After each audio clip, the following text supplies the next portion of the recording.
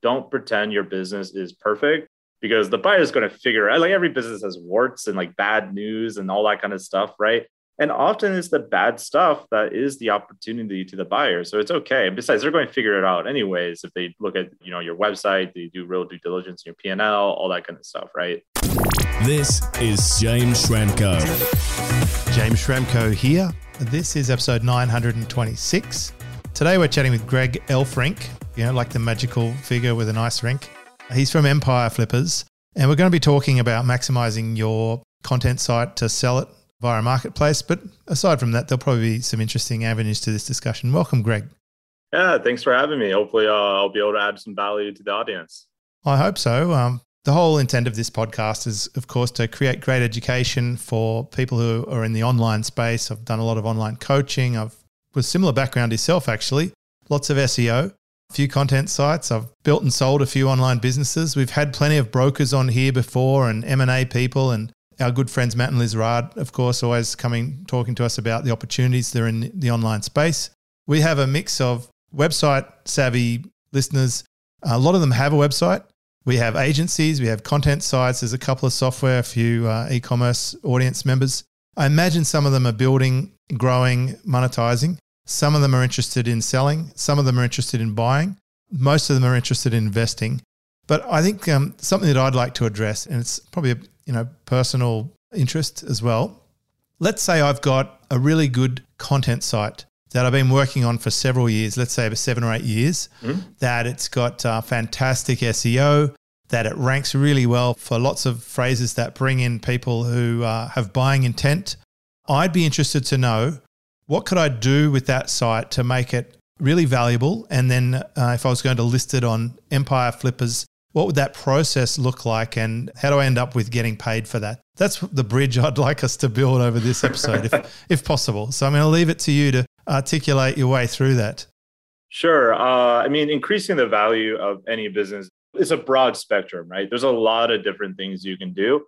For someone that already has a content site that is making money, that has traffic, some decent level, and like say not just starting out, I would say the quickest way to increase the value is take your top 5 highest performing pages in terms of revenue and just do conversion rate optimization. Usually those tests take about 2 weeks to, figure out which will work better, the blue button or the red button or whatever, right?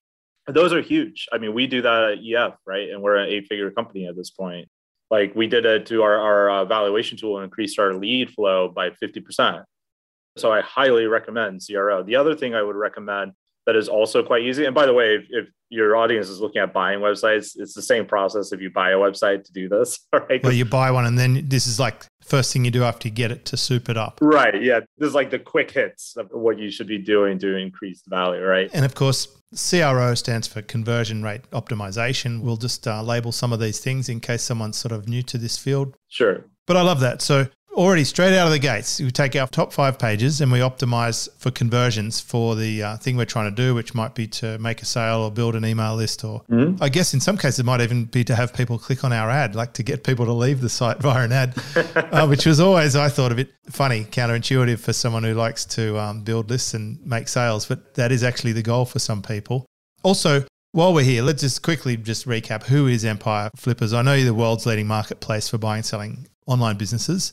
It wasn't always an 8-figure business. I remember back in May 2013, I was a guest on the Empire Flippers podcast for episode 46, and we were talking about growing your business back then. The founders, Justin and Joe, were members of a community that I was in as well. It was called Dynamite Circle.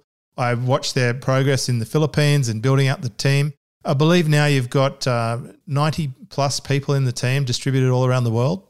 Yeah. So I'm also in the Dynamite Circle. So we're still friends with that whole group, that whole crowd. I have a lot of good friends there. But yeah, I started way back in 2016, April 4th. So a few more days, it'll be 6 years for me at EF. And I was like employee number 4. So I was living with Justin in an Airbnb in Saigon when he was like, all right, I guess I got to teach you content. Any suggestions? Right, we're very like hustling our way to success. But now I think we're actually officially over 100 people now because we just did a round of hiring of new salespeople. But yeah, the company has grown significantly since 2016. I think We always talked about us being the best marketplace back then, which is always a subjective thing in marketing. I do think we're the best, but now we are definitely the largest curated marketplace. We have something that's super interesting. So we started tracking this thing about 2 years ago, which is verified liquidity. How much do our buyers actually have in their network to deploy capital? And we thought, okay, it will probably be a couple 100 million, something like that. It is now, as of a week and a half ago, past $6 billion in verified liquidity from our buyer network. So it's crazy to see. We've grown dramatically from selling just, the digital nomad businesses of the world to now we often are working with private equity, family offices, and a whole slew of M&A stuff that I never thought I'd ever learn as an ex-oil field roughneck, Yeah, well, I was speaking to Matt and Liz Rad. Matt, obviously background in M&A. He's seeing a lot of this sort of investment activity. We've had a few episodes on this exact topic, covering the investment side of it. It's fascinating to see this space. It makes me excited, especially for my content site that you're going to help me improve and sell on the network. So I've already gone and got my top 5 pages and I've maximized the conversion rates for that. Where do I go next? So the next thing that I think is usually one of the quicker wins is to get a tool like ClearScope or Surfer SEO and do the same thing, optimize those 5 pages or low-hanging fruit. Look at any of your keywords that are like on page 2 or positions 4 to 8, optimize them because usually you likely have enough link juice to go after a lot of those keywords and increase your revenue, right? And increase your traffic as well. So those would be 2 of the first things I do. If you are using Amazon affiliate, I'd highly recommend that you try different networks, unless you're about to sell. If you're like 3 months out from selling or 6 months out even, I wouldn't recommend doing this. Is that because you want a history of sales that's consistent? Yeah. Right. As you get closer to selling a business, you want to lean a little bit out of the growth and more into the maintenance mode. So the buyer understands what is like the level playing field, right?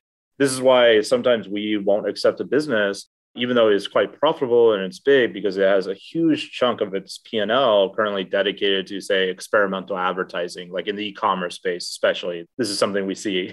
So I imagine some people even go the next step, not just growing anymore and not just maintaining, but they're actually going to decline where they just give up or they're out of it. They're mentally checked out. They're frustrated by things. They found their team members mucking around or they were promoting something that fell off the face of the earth. They just want to get out of it and they're having to sort of try and sell it while it's dropping like a rock. What advice would you have for those people? Yes. So this is something we do see, right? Because you look at like the reasons why someone might sell a business, it's really like 2 categories. It's personal and business. And those are often good reasons to sell. Hopefully it's a mixture of personal and business that gets you closer to your goals. But a lot of the times it is what you said, right? Like, I have this content business. I work an hour a month on it, but it's on my mind like 18 hours a day, right? I just want to get rid of it, right? So that's very common. My advice is ideally sell it before that burnout gets to the point where your business starts declining, because you obviously are going to get way less value for it if it's declining. If you want to sell it and it is declining, my advice, like if you just want to get rid of it as quickly as possible and still recoup some money, my best advice is you need to be very flexible. You need to be realistic with your expectations, right?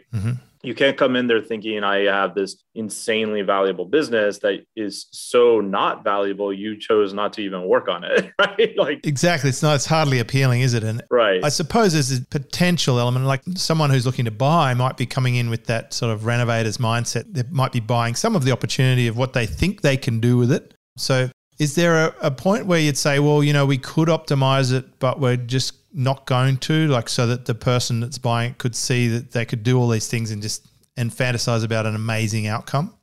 Yeah, good question. So this actually works for both declining and growing businesses, actually. Obviously, for declining businesses, you're not going to get a boost to your multiple based on that, because it's based on the reality, right? Like valuations, while there is growth as part of the valuation, a large chunk of a valuation is asking how risky is the business. And the less risky, usually the more premium valuation you're going to get, which obviously growth plays a part in that. But in terms of what you just said, that's called selling on potential, right? And we always tell our sellers, do not sell on potential. But if you have things like that like, hey, I did really bad job on my on-page SEO, that naturally builds that potential in the buyer's head where they just start selling themselves on it, where you don't have to sell it. And that leads me to one of the things I always tell sellers to do. Don't pretend your business is perfect, because the buyer is going to figure out, like, every business has warts and like bad news and all that kind of stuff, right? And often it's the bad stuff that is the opportunity to the buyer. So it's okay. And besides, they're going to figure it out anyways. If they look at, your website, they do real due diligence in your P&L, all that kind of stuff, right? Do you find sometimes people don't do their due diligence? Like, does everyone know to do this now, or are there still people who just, get out there and just make a wild purchase? There are people who roll the dice for sure. So we always try to do, so we have a thing for our buyers who are brand new to the marketplace called a criteria discovery call. And that's where we try to figure out, like, okay, let's look at your budget. What's your working capital, acquisition capital? What do you want to do? What's your goal with doing this? Like, what's your big end game? What are your current skill sets? Have you ever done anything with SEO or e-commerce or whatever, right? So we try to help buyers from there. Now, with that said, sometimes buyers just come charging in. We had this guy, I think it was about 2 years ago. He bought a $2 million Amazon FBA business from us. And the guy was in our CRM for all of like a week before he was unlocking this business. And I still remember listening to the sales call, and our sales guy's like, well, do you have any experience with Amazon FBA? He's like, no. Like, okay, you ever ran an online business? Like, no. Okay. Maybe we should start off something smaller, like say 30, 50K or something like that, get your feet wet. He's like, no, I want to go big. Like, well, okay, do you have $2.1 million to spend? He's like, yes. Like, all right. It reminds me of some of my clients at Mercedes-Benz. They would buy the cars, the expensive ones. Some of them were $460,000 Australian dollars, but it didn't mean that they were a great driver. So sometimes the car was capable of things that the driver wasn't. And occasionally they'd put it into a wall or trash it. And I imagine that happens with websites. So just picking up a couple of points that I've learned so far, that there's 3 different modes there. There's either the growth mode, the maintenance mode, or the decline mode. And we want to try and get it into maintenance mode before we sell it so that we can show a stable history and reduce the risk. Because you also said that risk is a factor and that you're buying multiples. So, it begs the question, what things are risky and what's less risky? Like, how do we define a website as to risky? Let's say my content site. What sort of things would I need to know about it to determine if it's risky or not for a buyer? Sure. So, and this is something you see a lot on the small end. And this is often why I tell people to try to avoid websites underneath 100K, unless you're using like a broker you really trust, right? Like a curated marketplace like us or someone else you really trust. Because that's usually where most of the risky assets and the scammy assets usually live in that area. Are they like penny stocks? Yeah. The cheap, junky stuff. So right. That's good. Like, I'll be happy to get more than 100,000 for my website. So we're still in the game. Perfect. So one thing I would look at is diversity of traffic in terms of like, not just by traffic channel, because most businesses tend to be mono channel. Like right. You will get a multiple bump if you have multiple different traffic sources. But what I'm talking about is, does like over 50% of your traffic come to one page? Gotcha. That's risky on that content site, right? So I'm strong with SEO. I basically get all the traffic from organic, but it's distributed across many different pages, and that's right. Less risky. Way less risky, because if a competitor comes in on that specific keyword and crushes you, well, you don't have a website. This is why sub 100K businesses are higher risk, because usually they only have one page. Because they're single point sensitive. Yeah, exactly. Other things that makes it more risky is like, how were you doing your backlinks? Is it a spammy build, right? Like PBN links? No one does that anymore, do they? Surely. Oh, people still do. They don't go on our marketplace. But Fiverr gigs with forum site runs. So come on, guys. We know better than that now. I have a lot of technical SEO friends that are still very much in the black hat days. And I'm a very white hat SEO, and just like at scale is like, man, white hat is so much easier. Like, just build a brand. I agree. Like, I want to sleep at night. I built, ran and sold an SEO business, and it was such a great experience, but we did it all ethically. The team is still around now in my friend's business as a partner of mine, which is great. And they survive. I'd say almost all of my competitors got smacked when the blog networks got taken out. It was crazy. And we were able to shift our techniques to be able to survive without our own websites or anyone else's, in any kind of network. So I love it. That reminds me of, so I was on a podcast a few weeks ago with this guy who was one of the, I think like one of the original workers at Yahoo back in the day. Now he does all this like Silicon Valley SEO consulting for startups. But him and I were talking, we just had this like total tangent going to SEO instead of talking about buying and selling businesses. But he asked me, what's like all the crazy stuff in SEO. And like, for me, like, I know it, like I know about pillowing, anchor text ratio, all that kind of stuff. But like, when you're building a real brand, like 90% of SEO is just like good quality content and backlinks. And you don't even need good quality content to rank. It's just good if you actually want to make money, right? Like you actually convert. Yeah, if you want people to get there and do something with it. Yeah, like all the other stuff, the other 10% is what a lot of the affiliate SEOs focus on because they're looking for that like slight edge, right? Because it's a lot simpler when you're building out a real brand. I love it. Okay, so we've covered a little bit of risk, different traffic channels maybe, but it's okay if it's mono channel, but as long as you've diversified within that, I get that, the risk spread. The other big indicator you said was multiples. We're talking about multiples of profit, I suppose. We're talking about the profit before we pay tax or draw, owners stuff out of it, allowing for a proper wage, those sort of things. Yeah, we price pretty much everything with EBITDA and SDE, which are very, very similar. EBITDA you tend to do when it's a little bit bigger valuation, but they're effectively so similar, it's hard to tell the difference for most people. Do you want to spell out those acronyms for our entry-level people?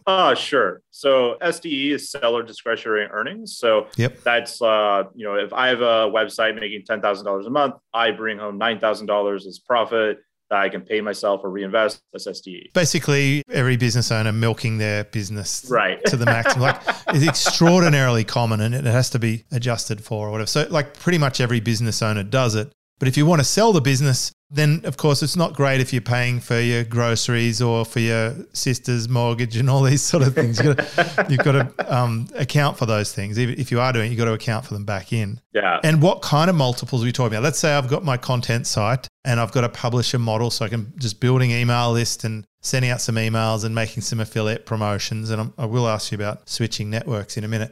So I'm making income, good profit from my SEO across multiple pages. What sort of multiple might I expect? Sure. So if you have a high quality content site that is built well, it's showing good signs of growth, and it's not incredibly risky like we were just talking about, you're looking at multiples between like 35 and maybe even 40x SDE. Now that's monthly, not annual, just to be clear. I was going to clarify that. Like everyone else in the industry uses annual except for us. Yeah, like I was going to say, like, sorry, Greg, I've got to go. I got to sell this right now. That's okay. So basically it's like 3 years worth of profit. Yeah, exactly. And you can get a little bit higher. Content multiples are kind of hitting that ceiling right around there though. But if you have a high quality thing that is different, like you have an email list, you have multiple traffic channels, all that kind of stuff, you can get higher than that, especially if it's a bigger business. Bit of social and absolutely zero input whatsoever. And, the content is 100% original. No one else has anything like it.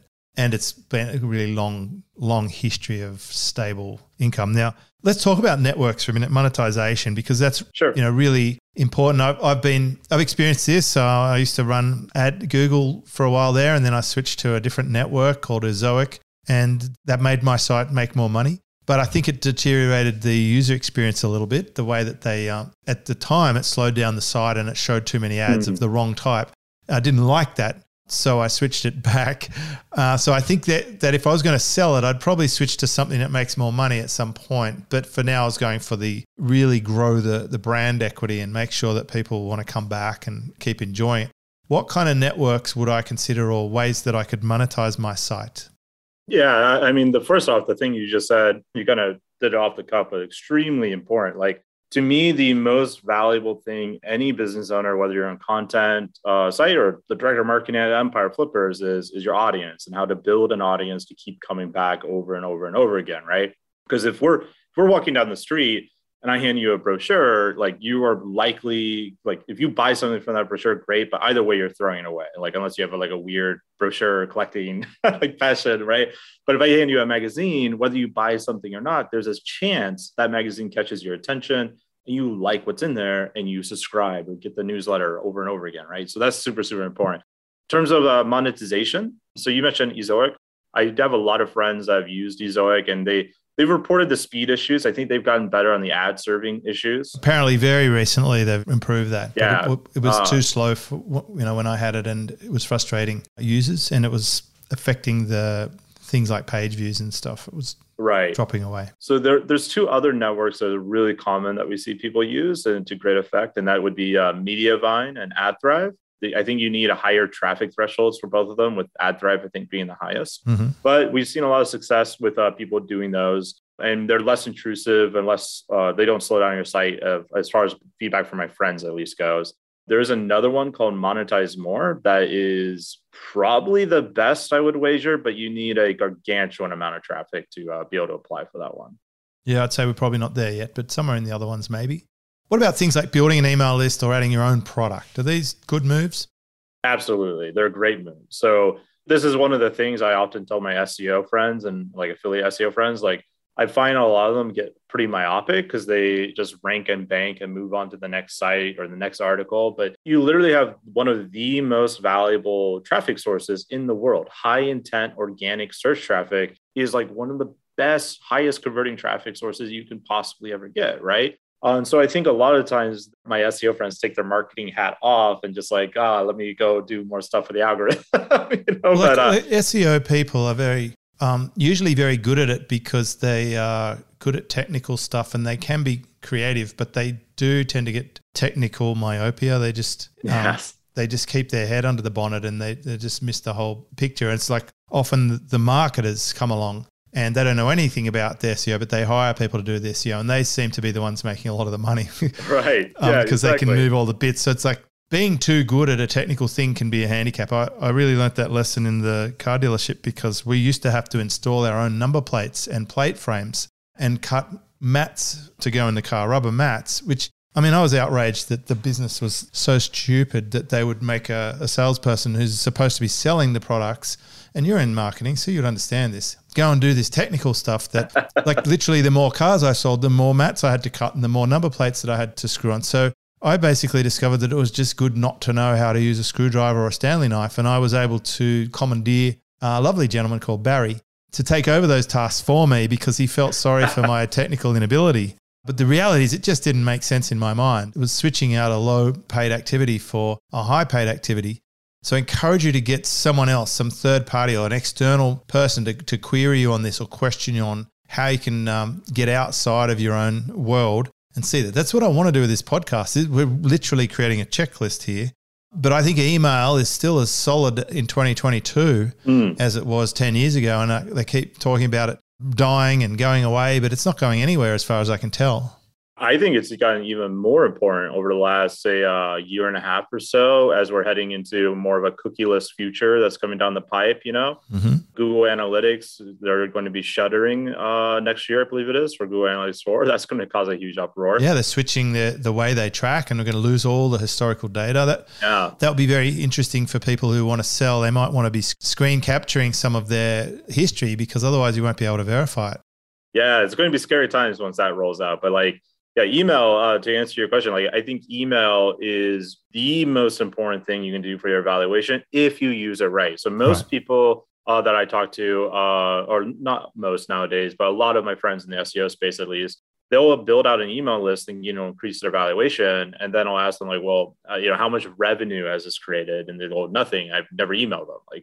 In this case, they don't want to be annoying to the list or whatever. That's they're annoying the list if they collect the email and never send them an email. That's because the people joined for that. I mean, one easy way to do it, one way we've done it is we capture the email and then we send them updates with new content. So we basically ask them to be notified when we put new content. And then when we put new content, we email them and say, guess what? There's new content. Exactly. And of course that strengthens the site. I played with paid traffic and survey funnels and things, and we were able to really accelerate the email list. But then it's a matter of what to sell. So that's where I think product creation seems like a natural pathway if you've got the ability to do it, or if you can find someone, at least do an affiliation that might be more direct than just putting advertising panels on your website. Mm-hmm. Yeah, I think creating products is the next natural step. So I've seen content sites go and become e-commerce juggernauts or even software juggernauts, right? Depending on the niche. Some people create software services around their niche.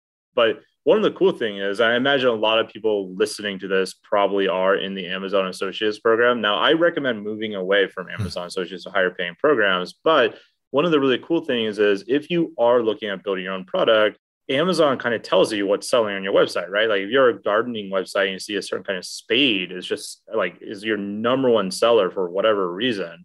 Well, now you know your first product you should probably be making, right?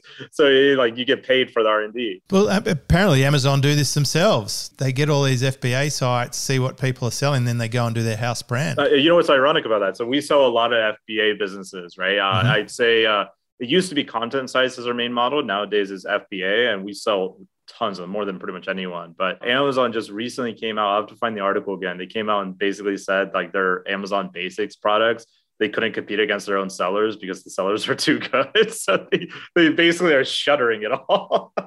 That's very interesting.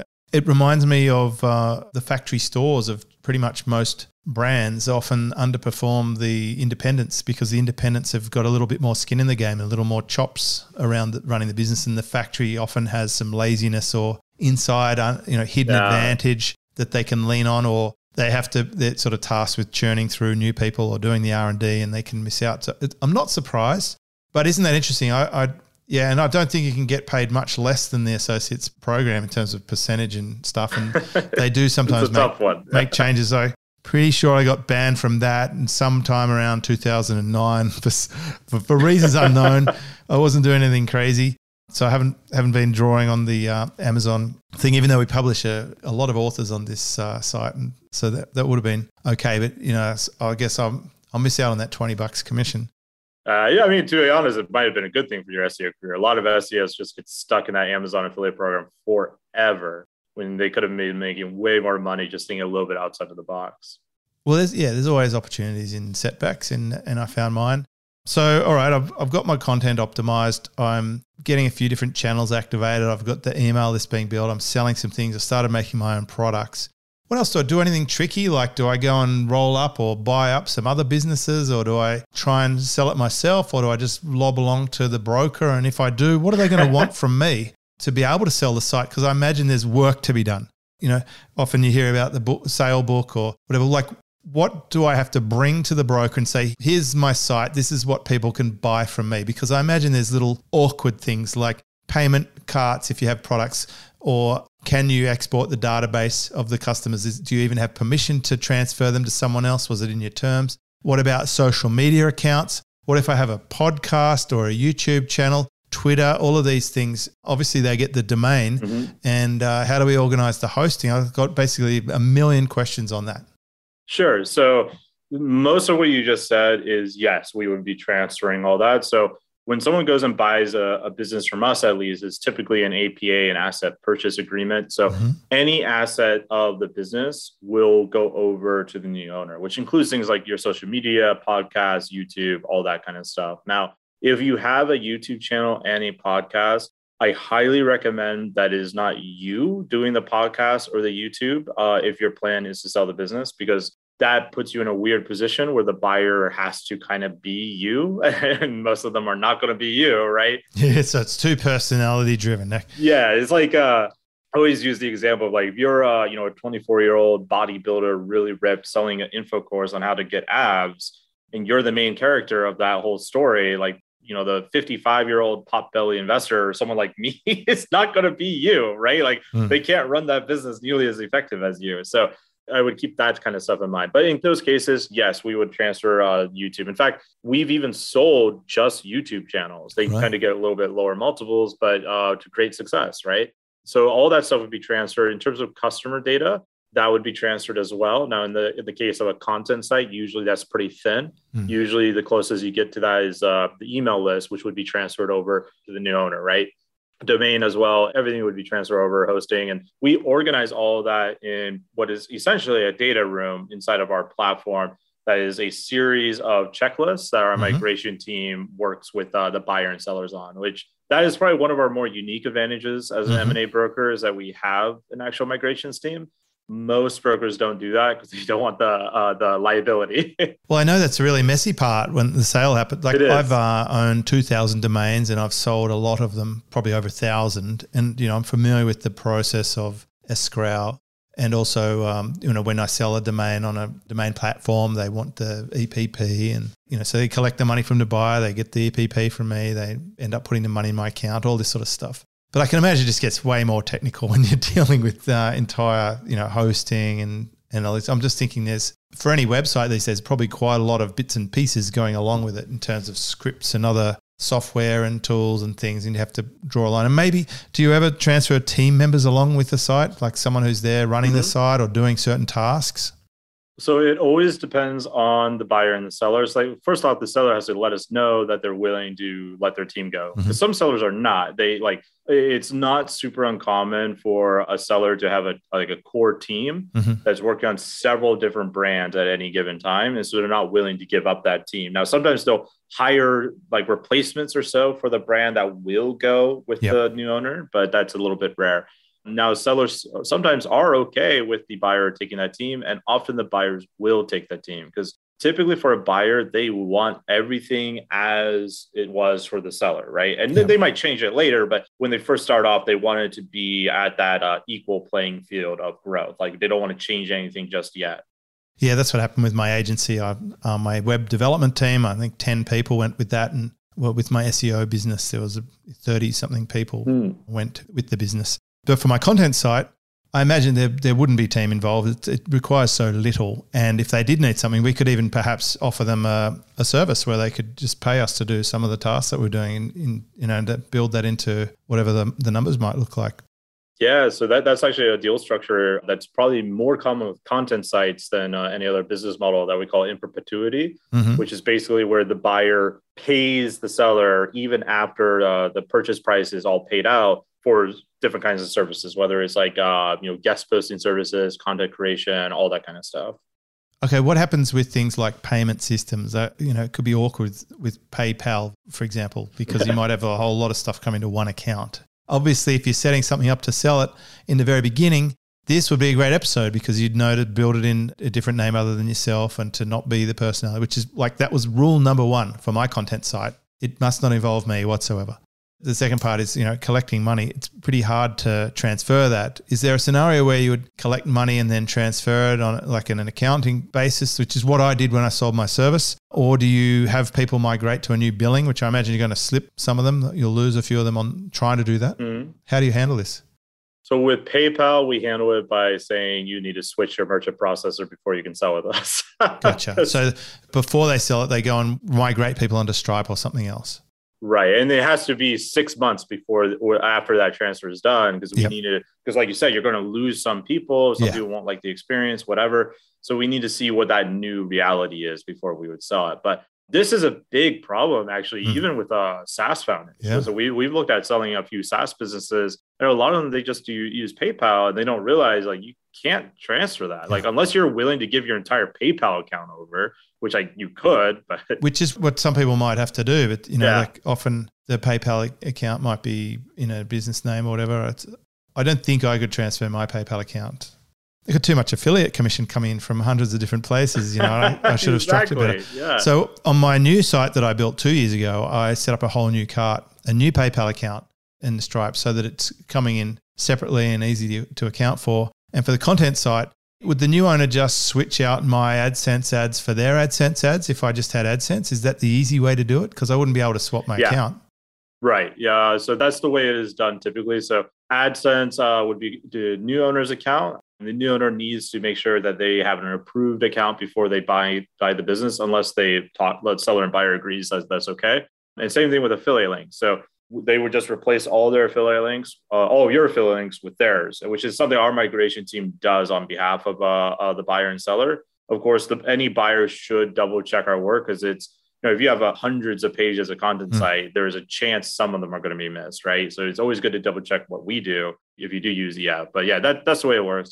We just change out the affiliate links. It's actually a quite simple process. It's just very tedious depending on the size of the business. That's the nice thing about display ads. You just change the code and it's done. Just think about it. We have thousands of pages. I imagine we could get one of those plugins that hyperlinks certain words and sends them off for affiliate, like that, like the Amazon one does, but a private one. So we actually use it too. I forget the name of it. There is a tool that we use that does most of the heavy lifting, but it's not 100% accurate. So you still want to be careful with it. Cool. I mean, I've tried to go for the more difficult challenges and the easy areas to have wins. You've seen so many deals come through. You know the market well. What haven't I asked you that I probably should have? What have you asked me that you probably should add? I think we've covered quite a bit of good stuff. I think understanding valuation as a value of risk is something a lot of people don't think about. I think entrepreneurs in general were a bit plagued by the curse of always wanting to grow. And we often don't realize growth itself can be a very double-edged sword. Massive problem, huge, complicated. Yes. So I would say, if we're going to leave this off, I would say that one of the most important things when it comes to selling or buying a business is do not time the market. I get asked this question all the time, like, when's the best time to sell? When's the best time to buy? It doesn't matter. The best time to do either is when you can get significantly closer to your personal or business goals. And don't sacrifice your personal and business goals for a little bit of extra growth. I'll tell a quick story here. I had a friend, he had a content site. I think it was valued at around like $450,000, $500,000, something like that. And he knew if he changed the links from PBN to white hat links, this is way back in the day when PBNs were still really popular, that he could get on average a 10% increase to his valuation. So he chose to do that. He spent about 6 months doing that. And I think it was like month 4 or month 5, there was a Google algorithm update happen. Crushed his business. It never recovered. So he ended up selling that same business with us for $220K when he could have gone closer to $500K or even a little bit over $500K, right? So I always challenge entrepreneurs to think in the bigger picture of growth. Like, does that extra 20K or 30K make up for the fact you just lost over 200K? Usually the answer is no.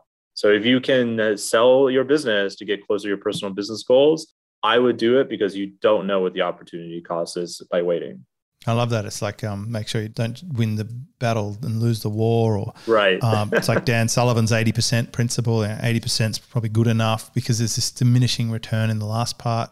And I said to a friend of mine the other day, I've got this friend, he's pretty frugal and cunning with his finances and stuff. And he's always trying to squeeze that little bit of extra here or there, and especially even out of his team and stuff, which I've over time trained him that's like, they're the last people you want to squeeze. Right. And I said to him, you know what? I've actually had a pretty good life by paying too much for things and selling things for too little. It's okay just to cut a path through without, so much pressure and hassle comes from that, trying to squeeze the last drop when you could be onto the whole next piece of fruit. It's that whole line, penny wise and pound foolish, right? Picking up pennies and losing dollars. Like, love it. It makes sense, I pay your people well, pay your service providers well. And if you do a good job with your strategy, you're going to get paid extremely well. It all works out in the end. Yeah. Just do good stuff, have great product, and don't over optimize is really the big lesson I've got. And, the episode just prior to this one, episode 925, I was speaking to a client of mine I've had for over 10 years. And he has what I would call an unoptimized business, but it's just so drama-free. He's having the best life ever and a substantial income. It's a small team, low friction, no hassles. I love that. Greg, really been a refreshing chat. I think this is very helpful if you're interested in maximizing your selling price. I'm super interested in this topic because I've got a content site that I will sell at some point. And I'm just going to keep bringing in experts like Greg to help do that. And of course, that Empire Flippers marketplace looks like a really good place to be doing that. And you've got all the systems and processes in place. We'll put a link off to Empire Flippers. And Greg, thanks so much for coming and sharing. Yeah, thank you for having me. And if anyone wants to reach out to me, my email is just greg@empireflippers.com. I'm usually pretty easy to get a hold of. Happy to help whether you use this or not. Including you, James. Yeah, I'll let Greg know that you heard him on the podcast, and I'm sure he'll look after you great. Thank you so much. Thank you. This is James Schramko.